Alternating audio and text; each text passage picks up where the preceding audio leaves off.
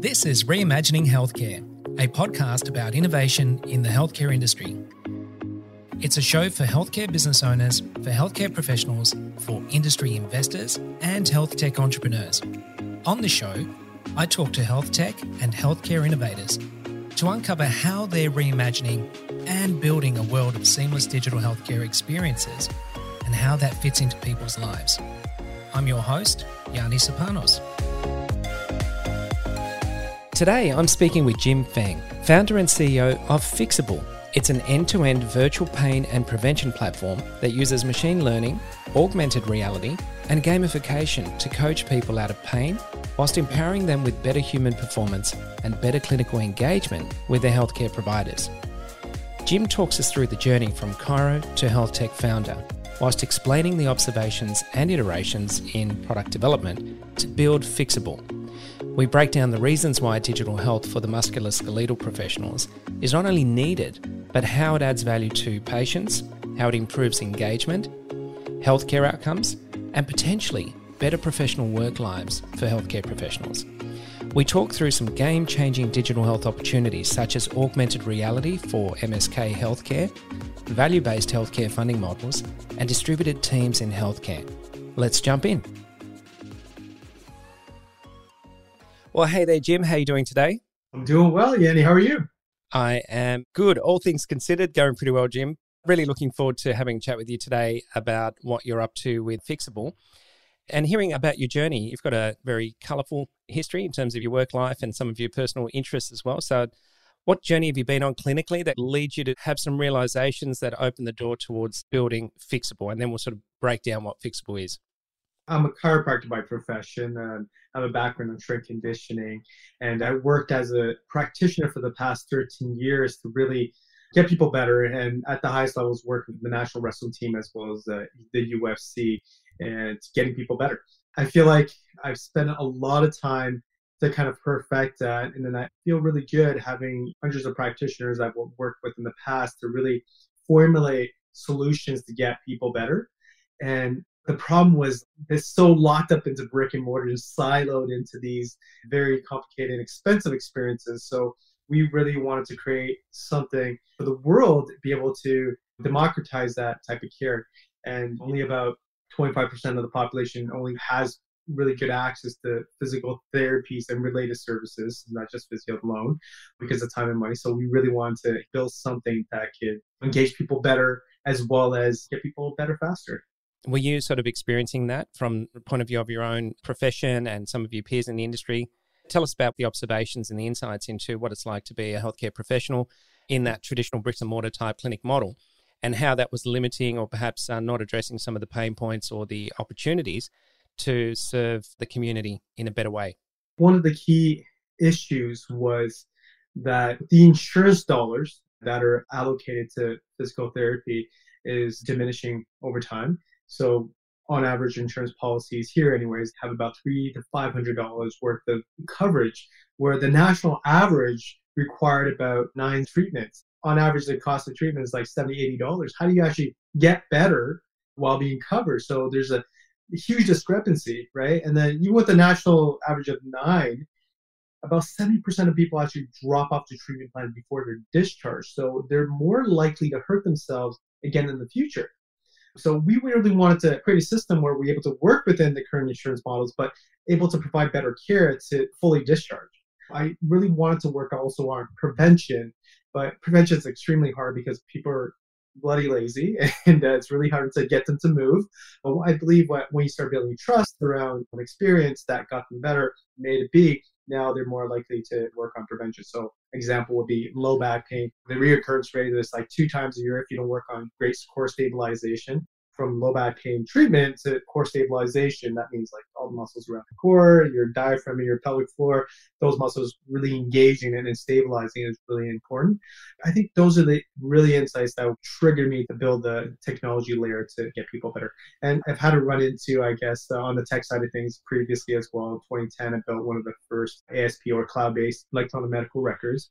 So that got me into tech, got my beak wet, if you will, and from there, angel invested a bit. So, but really understood I'm an operator and wants to solve this massive massive problem that's eaten into people's lives and really affects people's lives in a very core foundational piece that creates morbidity. It's a big player in chronic medical issues, and I think there's got to be better solutions out there.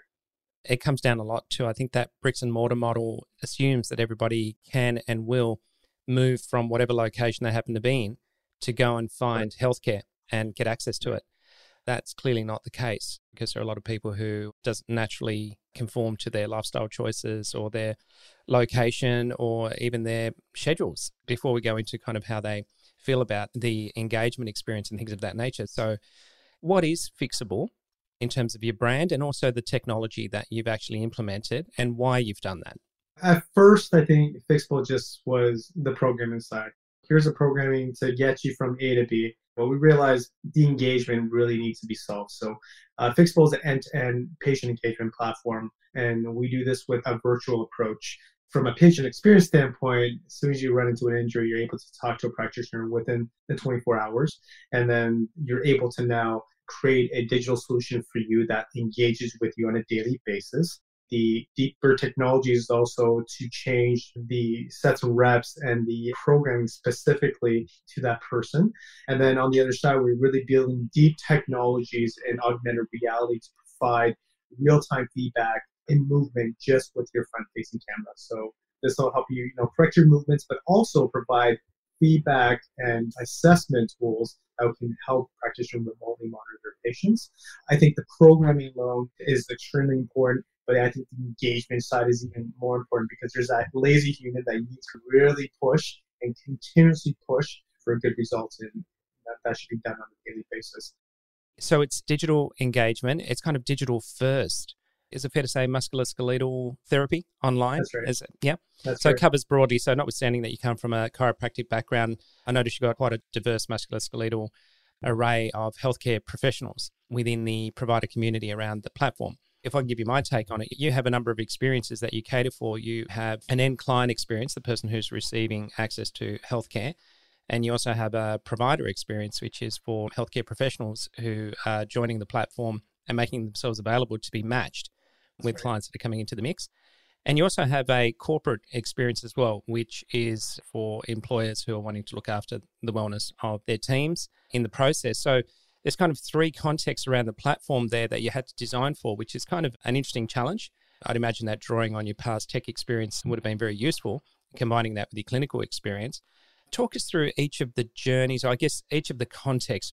If we could just sort of say client, provider, and corporate, what's the client experience like? What have you built for them? The end journey, really the main focus is on the person struggling with that pain. So their experience is the tightest, and I think 70% of the time is really geared towards them. For that experience, I think when they come on, essentially, your main issue is to figure out what your problem is. And I think jumping on a call with the licensed practitioner is the most important part to get there. So we allow that access very quickly. We also build really cool tools inside there that's specific to musculoskeletal care. And we have thousands of pieces of content that we own and shot, and now it plays into also the remote monitoring side. So within the exercise prescription, there's no pain levels, there's many different things behind the remote monitoring that actually gets pushed to the practitioner platform. So the practitioner platform allows great access and visualization as to how that patient is getting better over time. And traditionally that's done by science-based outcome measures written case-fit paper. We do it digitally and we make it seamless and program into the solution for them. Now they have a better visualization, be able to remotely monitor, but also because we can do that and because we can assign programming to do it on their own and push it in the right time, we don't necessarily need as many sessions.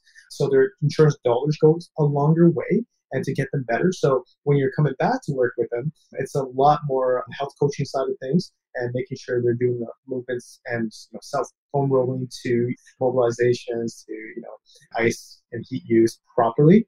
Now on the other side, on the corporate side, we have this massive network of clinics and as well as providers. That's really valuable when we take it to the larger corporations and insurers. On the auto insurance side to the health insurance side, now we are able to utilize that to kind of create even more demand for our market. So the whole thing is really a market network, a better network effects, because every node that we add to it creates a lot more value for the whole network.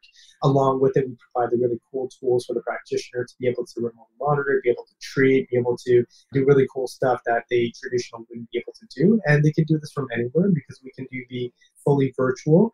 Absolutely, we can reduce that cost. And if you still need clinical care now, because you're part of the network, we can refer back to you and back to your clinical for modalities, say for acupuncture, for shockwave therapy, things like that can't be done virtually. Did you design for a specific type of client or patient? Did you have a persona in mind when you were sort of designing that customer experience initially? Or has a pattern emerged in terms of what type of people generally prefer to be engaging online in a manner with healthcare that is anywhere, anytime, perhaps more convenient in terms of their locale and their schedules and their aspirations? What does that look like? When we first started, I was thinking, anybody can do this, actually, but we really hit a roadblock really early in the go-to-market strategies. So what really worked, and from iterations, that's like product building 101, get a minimal viable product out there, put it out there in the world and be able to test it effectively and then reiterate. So we really found out that certain locations within the country had at least a 45 minutes commute to get to a local place and a local physiotherapy. And usually those clinics are packed and they don't have spots for a couple of weeks. So the immediacy of getting results was important. And then there were so many people within the country, especially females, like mom of two, like with full-time job. How do you actually get to multiple treatments? I mentioned 9 treatments for a problem set earlier. How do you actually complete that when you have to take care of your kids, work? You would have to take days off of work, or you have to, get a babysitter for every treatment that you go to. So we provided a really great solution. And what we found was that because we can be as effective as in clinical experiences for common injuries like low back pain, neck pain, whiplash, things like that, they solve the problem as effectively. So we build trust around them and they come back for other issues that they might have. That's definitely good to understand the distinction, because some healthcare professionals really struggle, particularly in musculoskeletal, they really struggle with the idea of digital health and how that can actually be utilized and how it enhances our modern healthcare practitioners' services that are offered. I think it's important to sort of have that awareness around that when you have let's use the term bricks and mortar, but let's sort of say the traditional healthcare clinic model is proximity based. So it basically makes the assumption that everybody's going to come to this location. Everyone's coming to this postcode, to this clinic. They're going to walk in and they're going to follow the bouncing ball in terms of the experience that's been created physically in that environment. And that's not the case, is it? There's clearly a lot of people who don't engage with that particular style of healthcare unless it's really, really, really critical. But more often than not, there's a certain type persona that is very comfortable engaging with that particular model. But then there are other personas who they're not.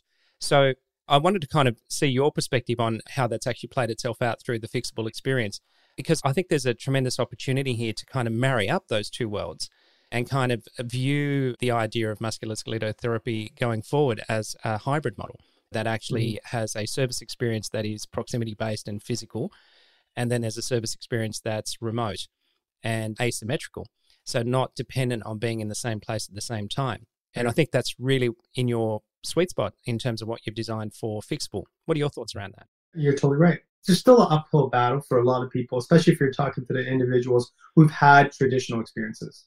There's still a good 75% of the population who've never had that experience. But if you're talking to the individuals who had traditional experiences and they're just in that COVID bubble where they don't want to touch people, then yeah, we're a great solution. Once that's gone, I think if you had that digital experience multiple times over and you solved your problem, then I think you can go along that path. But, with that being said, there's still a good 20%, 15, 20% of cases from day one. I would just say, hey, go to brick and mortar, because you need a lot more of the manual supply, treatment side of things. You need a few modalities. You're a little more guided. You're not ambulatory. The things you need assistance with. And I think that's important to differentiate. And I think traditional models are still kind of changing. I think this is a great time for change and just reevaluate what is actually going on within a profession. I think it requires an event like this, like COVID, to really expedite better treatment models. I think there's also a lot of dollars wasted within the system and time wasted and patient wasted, where a lot of this stuff can be done better at home. And then when you're in the clinical model, the level of service is significantly better. One of the other things I wanted to do when I was getting into this was to be able to create better insight in lighting up really the whole field. And just there's many clinics that are close to me here that just do a terrible job, and they're really bad at what they do. They still stick people on modalities and for 20 minutes and some heat packs and you're out the door, where we know within the research that this is not the right way to do. So I wanted to create a little bit of light in regards to best practices. And then when you go into a clinical model of care, then the level of service is significantly higher. COVID in general, I think, brought that up as well. I think increased and made services, in brick and mortar services, have to change and make their service levels are significantly higher. So how I see it happening in the future is what you can do for common stuff that you probably wouldn't even go into a clinical model. You come see Fixable for the common injury and the preventative stuff. I really want to get people into the prevention things. There's so many things we can do to kind of prevent these things from even happening. And then Fixable also becomes a great triage option. So instead of having to wait, a few days and then, travel 2.5 hours, go in their assessment and back and forth, you're able to see somebody online to even triage you to bring to the right place. So I see Fixable as being that central hub and then be able to distribute within our network. That makes a lot of sense, because I think it takes the front door of your clinic right into the personal life of the patient or the client, depending on the terminology you use. But in other words, you've got a digital front door that is in the hands of your client anywhere, anytime. It's so convenient and easy to just initiate that contact and, as you say, do that preliminary triaging or discussion, which starts to create a habit within a person's lifespan where they're starting to indoctrinate the engagement with the healthcare system so that it's not seen as a last resort. I'm too busy, I'll leave it for a few days or see how I feel. It's more like I can quickly engage with Jim and send a message and ask something, clarify something, perhaps talk about whether I'm feeling a 7 out of 10 today versus a 3 out of 10. And it starts to build that rapport and that relationship with either one or a number of healthcare professionals that actually starts to become part of your support system through your lifespan. Are you seeing some of that play itself out in terms of some of the healthcare business statistics around retention and adherence, lifetime value, things of that nature? Absolutely. And the better you create relationships with your patient, the more often they'll come back for less crazy things that are really they need to come in for, like post-operative care. So they would come in for maybe some supportive care, right? So they know their back's going to be going out twice a year. You come in for a bit of more supportive care to make sure things are just feeling good, soft tissues are feeling good, being also checking movement patterns to make sure they're good. That's where you should be spending your healthcare dollars versus having to deal with the problems all the time. I think as we progress in this field, I think there needs to be a unified system that understands your health information. That's really important. And, obviously the heart disease stuff is important, but also your health state and what you need to do for your health state. But all I know is we should be taking a biopsychosocial approach in getting people better. So the physicality and mental health side is one thing. And 75% of people with chronic illness also have mental health issues. How do you have one platform, one place where all that information and treatment types lie, or even a good stat in regards to where your health level is at, and be able to address those things in taking that biopsychosocial approach to it, and things that are not just, disease-based, but things that are more health-based, right? We're really in a disease model of care where it should be really on a health model of care, really working on, enhancing your health and versus just putting band-aids on issues, right? And I think by these first steps, what we're doing, and also, your company, what they're doing, I think are great ways to kind of connect the different dots and different services, but ultimately getting the patient to one place that they can communicate with. So the Fixable platform or whatever other platform they're communicating with that has their daily things they need to do to maintain their health and support better health, as they age. And what perfection should be for them and how to get there. Not just taking a pill, but changing their lifestyle and what they eat, how they move, and also how they think and what they do to remove thoughts or add better thoughts. So I think a place that can show that baseline should be and the threshold where you need to get to is incredibly important. How to get there. I want to unpack that a little bit, especially with some of the tech that you've got going on. When we look at most modern healthcare operations these days, there are digital tools being used, but they seem to focus more on marketing and forms and communication, newsletters, things of that nature. So they're quite an established pattern of digital tools that could be used. But it doesn't necessarily mean they're a digital-first healthcare operation. It just means they're a healthcare operation that uses some digital tools at this point in time, because all of that, the no-show reminder or the happy birthday card, all of that sort of part of getting people back into the clinic. And so it's kind of digital tools that are around the clinic model. So it's not a digital-first healthcare model. It's a physical healthcare model with some digital tools. I'd sort of want to lead to the distinction between where you've gone with digital health thinking within the platform of Fixable. And you've already sort of remarked on it briefly around some of the AI and the gamification stuff that's in there. Tell us about the tech and those differentiators perhaps between the marketing tools that musculoskeletal therapists listening to this podcast might be thinking, no, we've got some marketing, we've got a few digital tools. What are the real digital health differences that you've built into Fixable?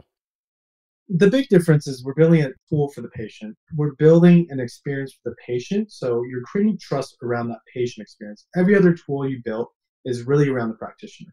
And it's not for the patient because you have one market in mind. We're a market network, and our job is to create a better experience for that patient. And because we can create that trust, I think in the future we can charge a certain amount or even buy a subscription to gain that experience. And your experience is not just for disease, your experience is now for health.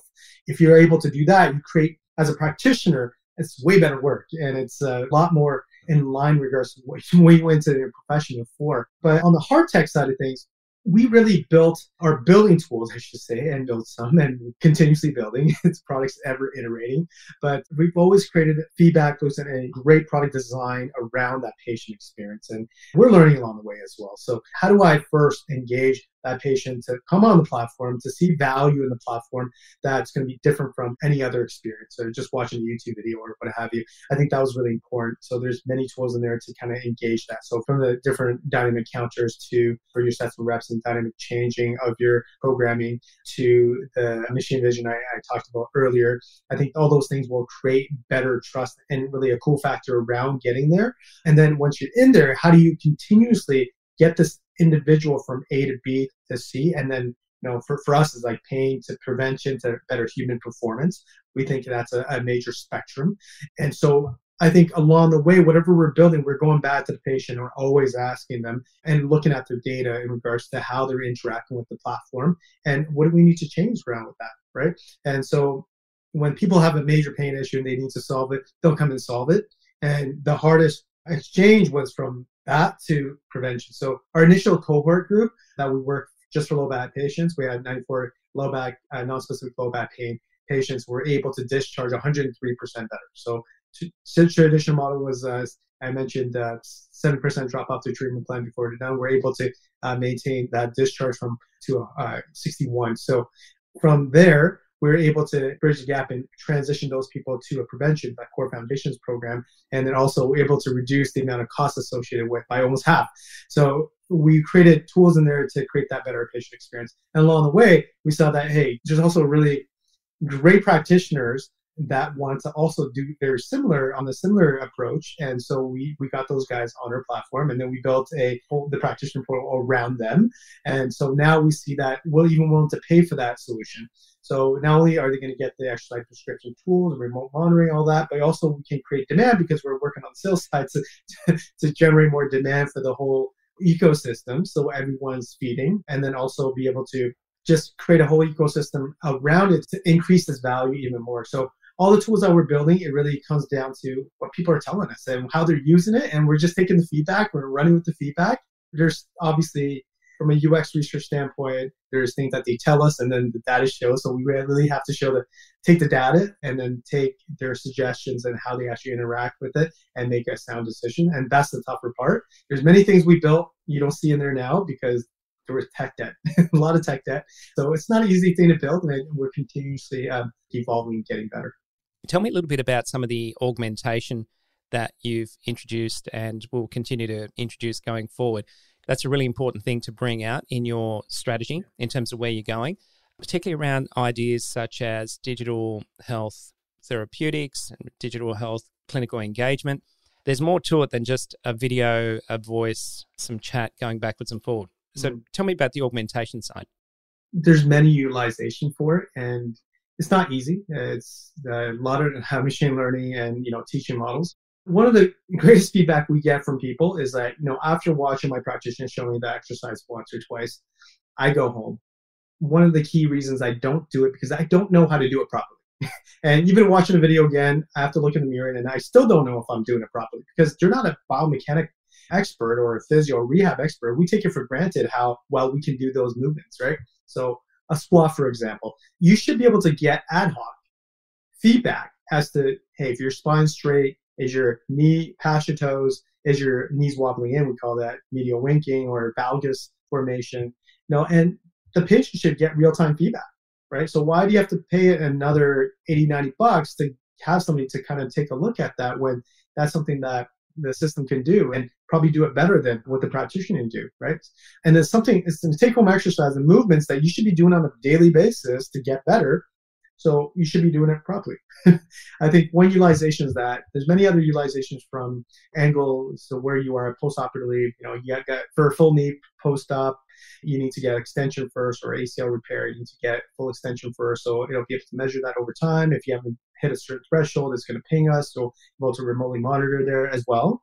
There's many others. I don't want to give it all away, but I think eventually even to assist the diagnosis, to be able to even start perform the physical for you, and then you can go back and judge it and make your own conclusion as to what the actual diagnosis is. And it just makes you a lot more objective in what you do. As practitioners, we forget as well, right? We have to put all these angles down and these orthopedic tests down as the positive or negative. But many times we forget the whole file. We got to review these whole files. So why can't a system be able to have that information for you already through objective measures and let you know, like when you're about to go see the patient, this is where they're at, this is what you need to work on. You should have a really good picture as to where the patient's status is at before they can jump on that one-on-one session with you, either in clinic or virtually. I think there are deficiencies in the current musculoskeletal field of tools that rely heavily on some kind of video being enough to prescribe, and somehow that's going to deal with the appropriate replication of the simulated movement, as well as the commitment and the behavioral change that needs to go with it as well. The aspiration around the augmented reality and how that can really address those problems or weaknesses or deficiencies within the video prescription type model is super exciting. So I'm really looking forward to hearing your story unfold in that particular area. In other areas as well, outside of the augmented reality, any other things you can talk to at the moment as far as the health tech that's in the mix, either currently or pending? We're working on some hardware integration. I'll just leave it at that. Okay. All right. That'll really differentiate us compared to any other products that's currently out there. Those are still patent pending, so I'll just keep it at for now. Very good. So we'll watch this space for the patent pending announcements that will be coming out in the future. That also brings us into, I guess, the ecosystem discussion around how products like Fixable can work with products like Core Plus, for example, down the line. Where do you sort of see yourself evolving with Fixable over the coming 3 to 5 years? I mean, this is a human problem. I think Australia actually has a great ecosphere when it comes to very active population. Many products coming out in the region, Core Plus, some of your competitors that are down there as well. And I think you mentioned with Core Plus, I've seen it on the website, did a bit of research myself, and has the EMR component of it, and then additions, right? Additions that be able to now close this network. It's very synergistic for me because our job is to create really cool tools so practitioner can diversify the practice. There's this whole component of value-based care that I'm very, very passionate about. So what that means is essentially you can control the cost of getting people better because it's a lot more predictable. So how can we utilize digital solutions to create a better value-based care solution for the patient? That's really, really important thought process for me. Integrating into the Core Plus, I think all your networks of solutions. Right now we deal with MSK. I would love to have digital solutions and be able to refer out to others who can do other things than what we do. That ecosystem is really important. I think I spoke a little bit about that biopsychosocial care model. We can't do it all. We need really great people within the ecosystem that's vetted, that we're able to now tackle this together for that patient. So, and having a core of the digital data or the health information, now you're able to expand to different solutions within that core foundation to be able to now service better. You've certainly understood the brand then, because that is the vision for a product like Core Plus, understanding that the world changes all the time, but there are certain core activities that need to be addressed in a health business, regardless as to whether it's bricks and mortar or online. That idea of the pluses, well, every day brings a new insight and a new potential as far as that's concerned. And as the world evolves in terms of understanding the tools and the possibilities, on the one hand, we tend to be limited by technology in terms of what we can do and why we want to do it. But on the other hand, we can also be limited just by culture and limitations in the mindset of the healthcare community that resists or perhaps is busy enough doing it the way they're already doing it. And so the change is pain and suffering, or at least it's perceived to be that way. Sure. So there are a lot of dynamics to health tech and how we actually innovate in health tech. But I do think it's about the humans, and I think we have to evolve at human speed. And when there's value proposition that is good for the consumer, good for the healthcare professional, then it tends to be easier to sort of move the needle forward. And I think that's an important part of the potential here with Fixable, because not only is there, I think, if you'll forgive the pun, an enhanced, just playing off that augmented reality side, but there's an enhancement here to how musculoskeletal can actually engage with their clients asymmetrically and more effectively, in combination with still doing some of the physical work in person, whether it's at a clinic or itinerantly or in a mobile capacity, whatever the case is.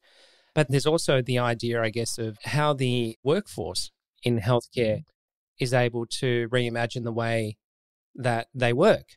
So as a health professional, the traditional bricks and mortar model requires you to live close to where that clinic is in order to be able to work there. And I think that model is being challenged now. I think that digital health brings a whole new level of opportunity to be able to create a better health professional experience in the workplace as well. What are your thoughts on that? That's a great point. And I think it leaves a lot of room for people to not being so typecasted in regards to what they have to do. And I think that's incredibly important. It leaves options, and it's really trending with this current gig economy. And I think also this mass exodus of workers, right? And, I don't know how it is in Australia right now in regards to hiring physiotherapists, but it's extremely hard. There's a huge backlog of graduates right now. So it was tough already originally prior to COVID, but now it's been more difficult.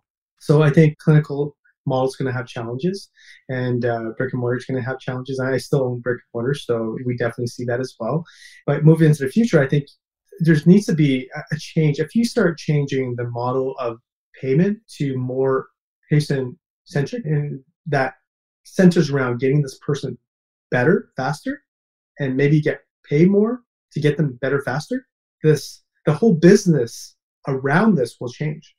And that's where value-based care comes into play. So how can you add more value, get people better, faster? And then the upside, maybe the side of making more money, would be to keep them healthy, right? So how can we do that in the future? I have a couple insights to that, and I think what we can do, but that requires a whole change in how people think and the whole payment process, the insurance process. We're trying to work on that right now here with a few insurers, but it's difficult to get there. But I think if we start moving away from this pay per session model, pay per session just incentivizes the practitioner to do more sessions. It makes no sense. Where it should be paid to get this person better, faster. And because you do that, people love what you do and refer more people to the system to do this, right? So whatever we have to do to get there is what we're trying to build around. So that's why we built the product Fixable around getting this patient better, faster. I absolutely agree with you, Jim. I think two really obvious strategies in terms of not just providing better outcomes for citizens, for people, but also creating better work lives for healthcare professionals, the human beings who actually deliver the care, are in the lap of digital health innovation. In my view, there's the idea of how the incentives work, or the value-based care framework that you're describing, but also think the scalability of digital health around an asymmetric engagement between the human being delivering the healthcare service and the human being receiving the healthcare service, right, where we break down that dependency on being in the same place at the same time all the time, right, in order to get access to the healthcare. And that means that we don't necessarily, so, if you kind of just quickly model it out, if a particular issue needed 10 sessions at 45 minutes a session traditionally, that's an input of 10 times 45 minutes for the healthcare professional, Right. and 10 times 45 minutes for the client. Now, with digital health, some of that support and coaching and education and feedback systems, and soon to be some of the augmentation feedback and all the rest of it, that means that potentially the input from the human health professional might be a third of what's actually needed under a traditional model, That's right. but the value is greater than what the input that's going in there. If you bring in your example there of the value-based healthcare, if the reward then is greater than the input that's going in, then it's a higher value return to the delivery of healthcare, but it's a lower overall cost to the healthcare system. And Right. that person's not burning out because they're able to actually not have to frantically keep up with all these appointments back to back in order to That's right. support people. So that's the scalability that comes from it as well. There's tremendous opportunity. It just needs, I guess, you're right, it's a multivariate challenge because there are so many stakeholders involved. And that Mhm. sort of goes back to what I was saying about innovation and moving at human speed. But I guess what we need to do is kind of lead from the front and showcase how these models work. And I think That's it. that's right in your hands at the moment, Jim, with Fixable, because you've created a great platform. You've been testing and iterating. You're breaking through now with the market penetration and potentially some global expansion. So that's all we need, Jim, is just to continue to innovate and continue to put these ecosystems together to bring these communities together. And slowly but surely, we'll move in a certain direction. Everybody will start to see the benefits. Yeah, lead by example. Just do. And instead of preaching all day, get it done and iterate, fail, and fail forward. So there's nothing more you can, push it. And if you want to go back to the oligarchs and, fight that battle, it's very tough.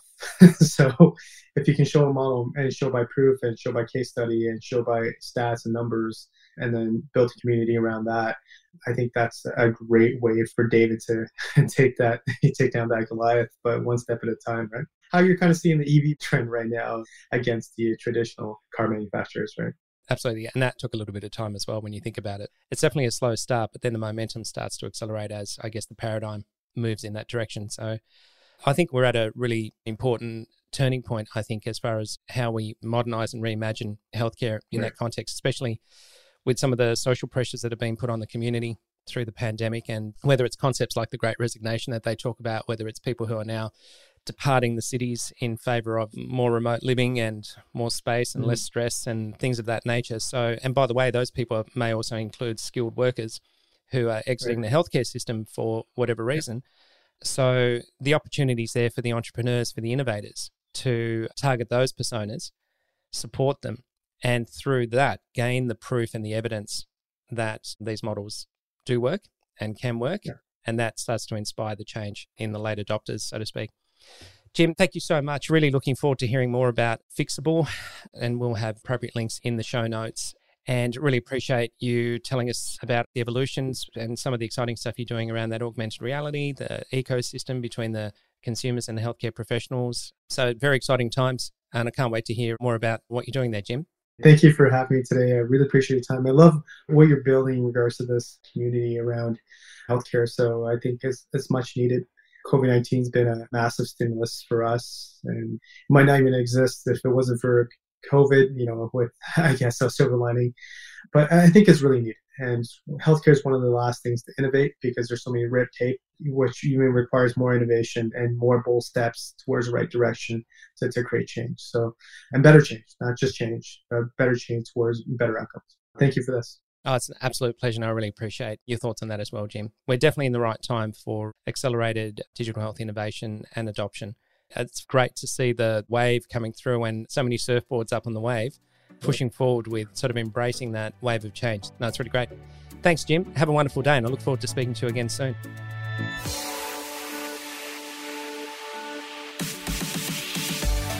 Thanks for listening. This podcast is produced in collaboration with Health Tech X, where we are working toward a world of integrated digital health empowerment for all people. If you'd like more info on how to get involved, head over to the website healthtechx.com.au. Or if you have any feedback about the show, you can reach out to me directly on LinkedIn, Instagram, or email by following the links in this episode's show notes. And finally, Don't forget to subscribe to Reimagining Healthcare in your podcast app. And if you like what you heard, leave us a 5-star review. It really helps other people find the show.